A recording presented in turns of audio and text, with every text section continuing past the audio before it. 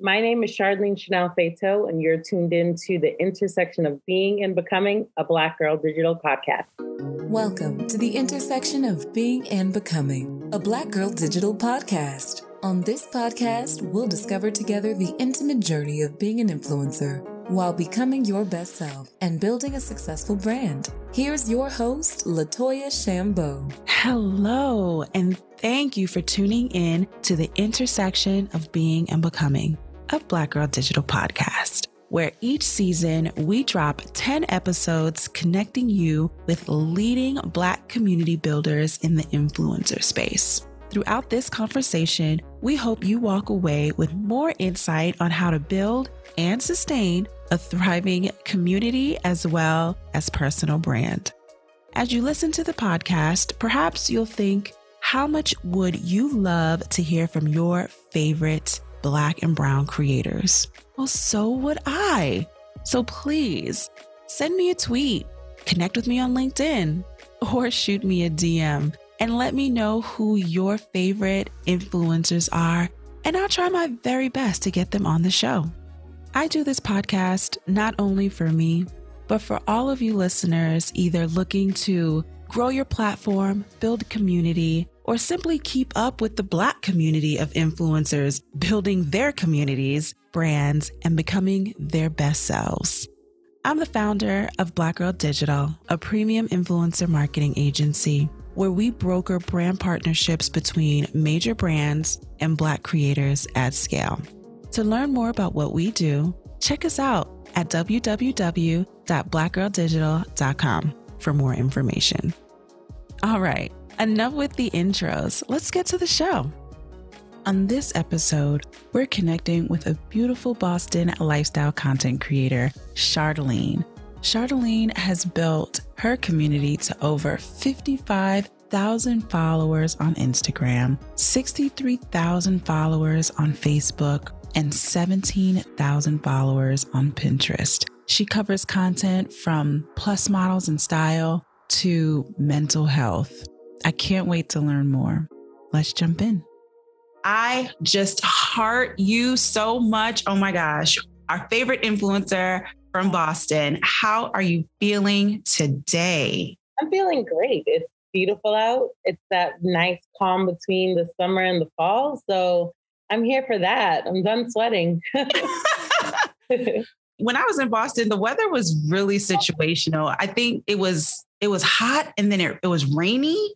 Yeah, it's pretty moody like everyone out here. Oh, well. well, let's get right into it. So let's talk about Instagram and how you really built up a following, 55,000 followers. I mean, I struggled to get to 6,000. Please give me all the tea. I think a big, and I was talking to someone about this last night at a Haitian benefit dinner. He asked me the question, how is it that you can just get up and be so transparent with people you've never met? And I was like, well, I couldn't be that with my family. They were often like, it's a Caribbean family. So, there's only so much transparency that you could be there. However, I don't know why social media seemed like the appropriate place for me to do that. Completely bypass my family, who will eventually hear from their people at their church to hear that, did you know your daughter is saying X, Y, and Z? So I found it just so easy for me to open up to people because I realized other people were sharing their stories, whether they were talking about mental health awareness, whether they were talking about losing weight or just even trying to discover who they are through fashion and all this other stuff. I realized that it was a really good platform to do that. And I think just my transparency and just being a genuine person started to help bring more people my way. I never really started it off as you were about to be like this big marketing person. And I didn't even think about money. It truly was a diary. I was updating people on what I was eating. I was updating people on boyfriend issues, things of that nature. It was very much just conversations. And then as a plus size woman, I started to notice a lot more plus size people just showing how they were dressing. And while I didn't say, oh, well, you're the best dresser out there, you should do that too. I was just like, oh, this could be something fun, because I didn't really have a personal style that I could attribute to myself. I just knew there were so many options. So, I'd go to Rainbows, I would go to Marshalls, I'd go to TJ Maxx and, try to figure out some things here and there. But honestly, it was upon finding plus size women online really just killing it. I was like, just do it. Like, they're telling you where to get the stuff and do what you got to do. So it went from a place of just honest conversations with people across the world who had some of the same issues that I had some of the same connectivity. We were just able to bond in that way, and the followers start to come in. I think it started to skyrocket when I turned it into a business. When I started to say, all right, well, it looks like you have a lot of attraction here. There's a lot of people who are noticing you. So let's take better quality pictures. Let's incorporate some video. Let's put a little bit more strategy into this, but continuing to be the authentic person that you've been. So don't allow your voice to kind of be muddled in the deliverables, as I used to say. Like what you hear so far? Make sure you never miss a show by clicking the subscribe button now. This podcast is made possible by listeners like you. We thank you for your support. Now back to the show. So before we jump into the business and you really focusing and realizing that this is a business and you could survive on this, let's unpack a little bit more on the family side, right? So you mentioned that social media was a place for you to, be transparent and talk about all the things that you couldn't discuss with your family. But obviously, yes, they're going to discover what's happening and what's being said and how you're portraying yourself. Do you feel like when things started to evolve and grow and people started taking notice and word got back to your family, that they were still resistant or hesitant, or there was pushback, or was there questions like, what are you doing? Like, why are you doing this? And then how did you deal with that going forward? Funny, because my family knew me to be a quiet girl. It's kind of just, I'd smile, laugh, hang out, but like I was quiet for most of the time. So when the questions did start to come in, like, oh, this is what you do online, or this is what you're talking about, I'm like, yeah, it is. And I started to build up like this defensive skin. It started to be like, oh my gosh, I didn't know Chardline talk, or let alone speak enough for herself. So when people would trigger me or touch specific buttons, specifically my family, because let's face it, your family knows how to do that more than anyone else. It would be an automatic listen, and this is how you're going to have to treat me from here, like whatever it is. So even if they're just like, I can't believe you did that. I'm not the shady person like, and I can't believe you're on your ninth husband. Like, I'm not that person. I won't do that. Trust me. But like, there will be a kind reminder that you're going to have to talk to me a certain way from here on out. I did not have that voice then. Mm-hmm. I was able to build a community, a tribe of people who helped me find that voice. And, I'd be damned if it would be people who I didn't feel supported me my entire life that's going to take that away from me. I think this was a part of my journey. Mm-hmm. I feel like being where I am now was supposed to happen, and more from a mental health point of view, or even a self-discovery point of view, bigger than blood, bigger than like, what family can hinder you from doing. So now it's more like, even with my mother, we would talk about things. We never talked about sex, boys, none of that stuff. But now it's more so like, if I say something and do something, she's like, yep, and that's my daughter. Like, that's pretty much. And I'm standing by her. Yeah, pretty much. She's going to stand right beside me. Because she understands, like, at least I'm in a place of peace and making better decisions. Mm-hmm. And at least she knows the decisions that I'm making, because I can be forthcoming about what's happening versus hiding and crying and she not knowing what was going on in life. Right. No, I completely understand. It's fine. I'm Jamaican. So the Caribbean household, I understand is speaking when you're spoken to. I honestly don't even remember having a conversation with my parents, like sitting down. You know how you watch TV and the Cosby shows and you see that they're having these long drawn out wisdom, well, if that happened to you today, well, maybe you should try to do this. And I do not remember having any of those conversations. So boys and the conversation of you lost your virginity. Listen, let me tell you. We're kind of just like, my mother just kind of found out, I think like I had a pregnancy termination and something came to the house, maybe a bill or something. And she was just like, and she saw that I was like real depressed lately, and it was because of that. And instead of her, I think she's had the letter for like a good 2 weeks. And she was like, instead of her coming to talk to me, she's like, because of that termination you had. And I was like, yo, if you don't get up out of my face. And that's how that conversation happened. It's very unorthodox in a Haitian house, but it was also just the way I was just telling my mother, listen, like, this is just life. This is how conversations are going to be. You may not have had them, but this is how they're going to be. And they'll only get better once you take me for being an adult, take me for someone who has to make their own mistakes, like, you know, who has to learn from their own decisions. And that's been very helpful. My father's been just like, all right, whatever you say. Like, he's really just like, I don't know, like, I don't want to push your buttons, but whatever you say. It's like the roles of fear have reversed, you know, like we were so afraid of our parents growing up, and now they're so afraid of losing us as adults. You know, I feel like they value our friendship a little bit more. And so they offer up a little bit more respect, a little bit more space. And then it's still that hesitancy of, well, you know what, if that's what she wants to do, that's. Yeah. I mean, I think my mother, you know, she's very in tune with understanding. She had me at 25. My grandmother had her at 25. I'm about to be 33. So she's like, she's a whole adult. Like, at this point, she's someone who could be someone's mother twice over, like, you know, 3 times over. She's working, she's supporting herself. At this point, like, there's only so much. Of course, there's things they can't let go of, but like, they're their baby. It is what it is. I mean, I find myself getting worried about her if she comes home late, so I get it. Right.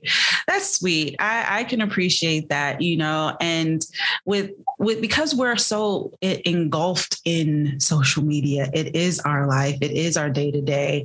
What are the boundaries that you do set, you know, for yourself and, you know, for your community when you're thinking about what content is going to look like going forward, you know, because there has to be, or is there even a level of something that, you know what, I'm keeping this to myself?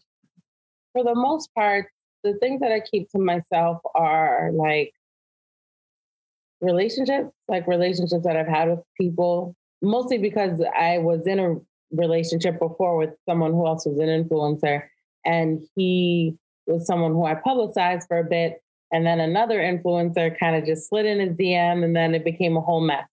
So I used to like lean on my influencer community. You know, I would talk to Lisa, I'd talk to different people, and they said that's very common. Like, it sucks for the ones who are married because, you know, they're married, they know their place, they know they even get a lot of money off of doing like family lifestyle type of deals. But like, there will be times where they will tag their significant other, and then there's just a slew of people who I don't understand their trajectory in doing so, but they will try to talk to them. So while I don't see that as a big loss, like if he decided to engage with her, that was probably something that needed to happen so that I can leave. I also just feel like relationships are often judged harshly, and just like, I mean, you see how it is with actual celebrities, like people who have millions of followers. I have like even a microcosm of that, and people just want to know. Or when I do the get to know me type of like, hey, ask me a question today, a lot of them are about relationships and who you're dating and what happened to that guy. And are you still friends with this person? So I try to keep my relationships, whether they be like romantic, platonic, I try to keep them just, here's a picture of the person, best friend, or you don't know who this person is, and just keep it moving from there, because I know that could be touchy, having to deal with an actual budding relationship and growing it while having other people wanting to weigh in or saying, I know this person from X, Y, and Z. And that's also a Boston thing. Like, things are so small. So there's a good chance they do know them and know their past. And there's a good chance they know me and know my past. And I wouldn't want people to weigh in on any of that. I'd rather keep that out of the eye. Outside of that, like, I'll talk about health. I own up to everything in my life. So if I'm able to share it, it's because I've been very comfortable to talk about it. There's been experiences where I had to process it first before I can actually talk to my audience about it. And I don't feel the need to talk about anything, but if I do see that it can help someone, or if I do see that having this conversation might help someone else have this conversation with someone else, then that's just like, it's easy for me to do so because I've already went through the process of untangling it, owning up to it, and understanding that it's a learning lesson, or it could be a learning lesson for someone else. Awesome. I love that. I think boundaries are important, but if you are willing to share and showcase as much as you feel comfortable, more power to you.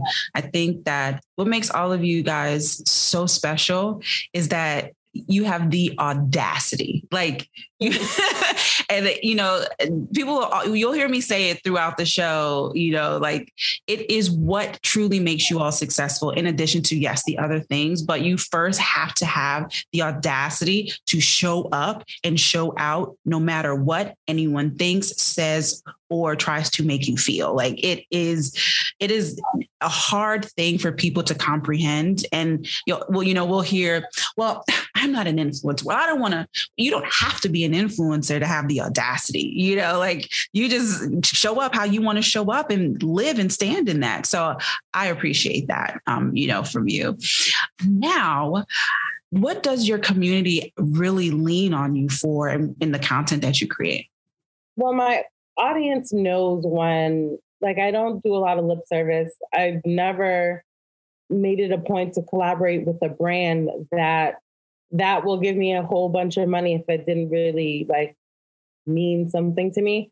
So they do understand that no matter what I talk about, it is of value. It's not something I'm doing for a check. It's not something I'm doing because or whatever. It's because I really do feel like there's someone who could benefit from it if I have not already been benefiting from it. Mm-hmm. That said, I think that as of late, a lot of people have been leaning in on my mental health and fitness and how I either put that together or even separate it. It all depends on where they are in their journey. That's how they receive it. Mm-hmm. But I started talking about being a runner lately and just really talking about running is something beyond like losing weight. Running is something that I've always wanted to do. I actually have this collaboration that's going to come out next week with Strava, which is like a really dope running app that has millions of followers. And, last time I saw them showcase a plus size woman on there, she was torn to shreds. She was a Black woman at that. And oftentimes I understand not just the place that she's in, but the story in which I'm telling with Strava is how I started running. It was me and my friend Shavana. I was like, hey, I want to go run at this gym. Would you like to come? And she's like, yeah, sure. We start running. We're running in circles. And then around the third lap, these guys start to laugh at us, or at least we hear them laughing. Around the fourth or fifth lap, they're definitely laughing at us because they're laughing when we come by them. Then I want to say, we took a break to walk a little bit, then we picked it back up. And then when we came back around, they started to mimic earthquakes. Like every time we came back. That's not the truth. No way. I mean, if you were to have Savannah next to me right now, and I'm like, telling the story, she'd be able to say it exactly verbatim the way it was. So from there, I just remember, running one more lap, and I'm like, I'm never running in public ever again. And I, keep thinking to myself, is it because I'm a bigger girl? I'm like super not, I wouldn't say just not fit, but I don't look like your average runner. I don't look like someone who should be running, or if anything. And then I quit running. Savannah still won't run to this day. I think we went to the track one time and we went all the way at 9 p.m. because no one would be there, and there'd be lights, but no one would be there. And, we just went around the way, and now we carry like this. I wouldn't say I carry it anymore, because then I joined a running team where it was made up of a lot of people, different body size. They were comforting and supportive. Just at this point, I just only see myself as my competition. I saw a lady from church. She saw me running. She's like, were you like running like for no reason in the rain the other day? And I was like, what do you mean? She's like, I was running outside super freely. What was going on? I was like, I was running. She's like, for what? My health. She's like, for your what? So, and I get it. Like it was a rainstorm. Nonetheless, when I share these experiences with my audience, some of them talk about their experiences with gym phobia. Mm-hmm. Some of them talk about their experiences with, I want to run. Like, I think I put 11 nothing perfectly curated. It was just me breathing super hard, running on the track. And I was like, I want to be a runner. This is how I'm going to be a runner. I don't know how this is going to go, but this is what I'm going to do. So it started off with me just taking those strides, and people were commenting like, I really want to run too. Oh my gosh, God bless your heart. How is it that you started running? Oh, I can't run outside. And the DMs came, the people who were like afraid to talk about them wanting to run too. They're like, can you please let me know what the best sneakers are? What's the best way to do this? I want to, hearing people really leaning in on my running front meant a lot, because it wasn't even something that I really cared to make a thing out of. When Strava saw me running, it wasn't because I pitched them. They're just like, yo, we see that you're out here, you're running, like you're using the app. How is it working for you? And then I just became one of the 7 athletes across the world that they're going to feature for this campaign. So congratulations. Thank you. Blessings all around. But just like knowing that my story can help someone else just want to get up and do something different for themselves. A story that was once shrouded in fear, now it's going to be shrouded in victory. And I'm no longer really afraid to run in my neighborhood. Like I ran in my neighborhood. That's like a really judgy place to run, because they also see when you walk in the house, they pretty much see everything. This neighborhood's pretty old, so they remember me from when I was a baby.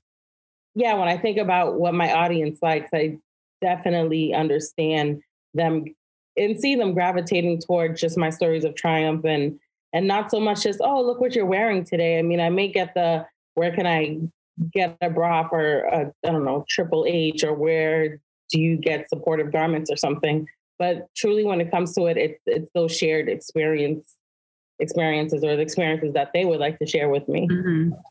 That's beautiful. I commend you. I mean, people are so rude, like just rude. I actually love seeing people run and walk in my neighborhood. It's so inspiring. Gosh, I need it. Let me go outside and do something.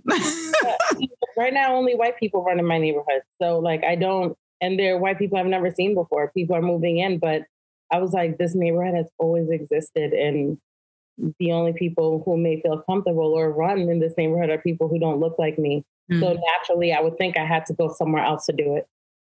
Interesting. Well, I am glad you are moving forward, moving onward, and inspiring your community in that regard. That is beautiful. All right. So how do you communicate and connect with your audience, right? So obviously, yes, you're posting and perhaps commenting, but how are you curating experiences for them, offline or in your stories and things like that, so that they feel like they're getting a little bit more of you? So my stories is really the place where people get to know me. And sometimes it's not even just through me saying, hey, what's up? What's going on? Sometimes it's a meme. Sometimes it's me sharing a mental health quote, me sharing something else online and beginning a conversation that way, because it's almost like a journal prompt for the day. Find something, people connect, and then you continue building off of that. So I continue to find things that are within the realm of whatever it is that I posted. So I talked a little bit about abortion earlier, and just like what's happening in Texas. And the couple people who have responded to me were like, yo, I live out here. And I was like, yeah, I was actually looking to move to Dallas. I really enjoy Dallas, not so much like, I guess, Texas as a whole, but it's somewhere I would want to live. And then the questions could then become from there, hey, where are some top states you would want to move to?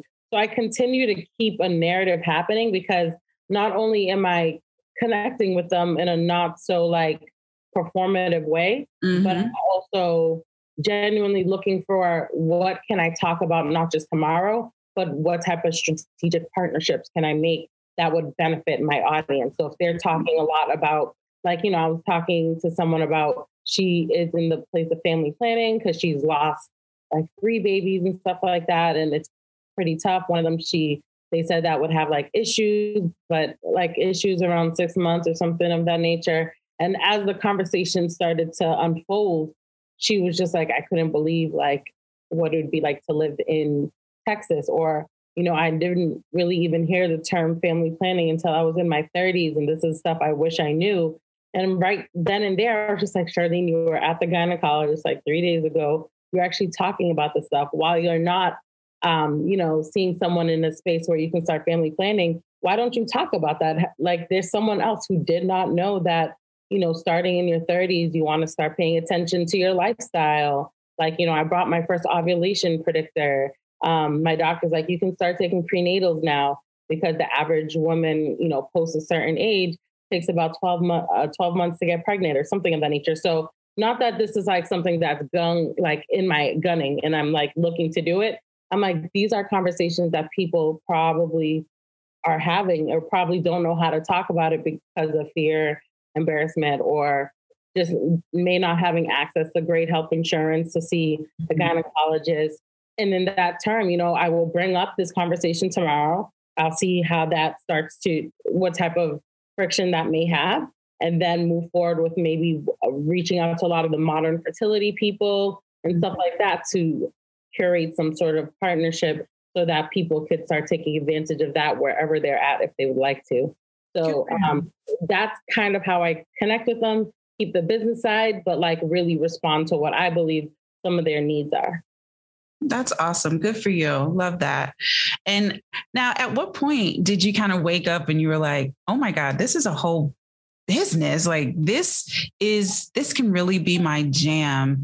And I'm going to take it serious. Like, what was that day like for you? And did you communicate it to your audience? Like, hey, I'm going to start doing these brand partnerships, yada, yada. Or it was just like, boom, here's a paid deal, buy something. So I had received a couple paid deals, nothing to over $500, $400. It was something like, I was getting all of those from some brands. And then I did a billboard campaign with a brand, Loft in New York. And they were like, all right, so we're going to fly you out, keep you in this hotel. You're going to be shooting for like X amount of hours. It sounded so good. You'll be at Ripley Studios. I'm like, that sounds great. They're like, how much would you charge? I'm like, all right, like 500. And they were like, it's going to be a billboard in Times Square. It's going to be like pretty big. And I was like, okay, like 600 big, like, cause I work for the city. So I have a whole job. I'm never thinking about the money parts.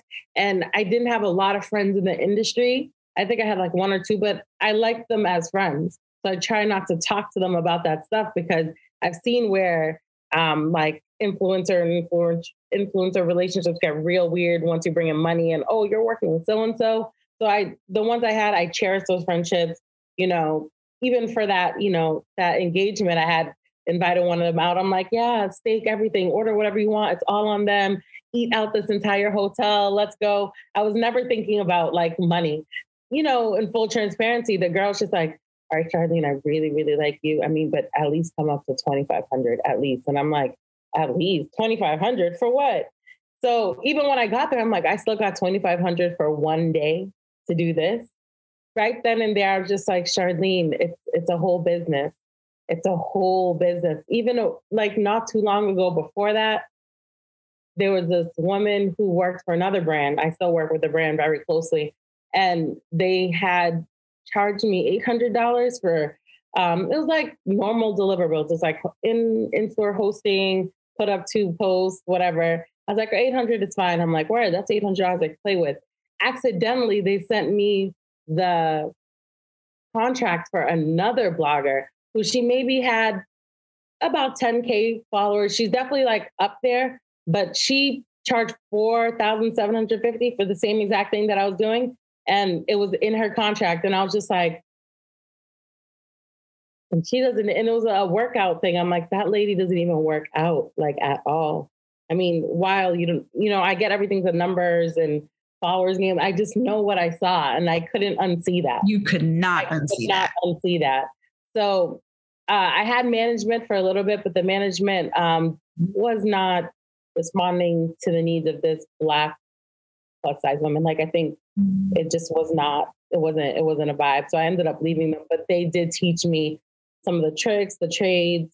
Mm-hmm. Sometimes I still feel like I undervalue myself. However, I know that there's definitely like a minimum. And I know that also it's not just about you have followers, charge $5,000. It's about like, what is your creativity? Like, what type of conversations are you having with your audience?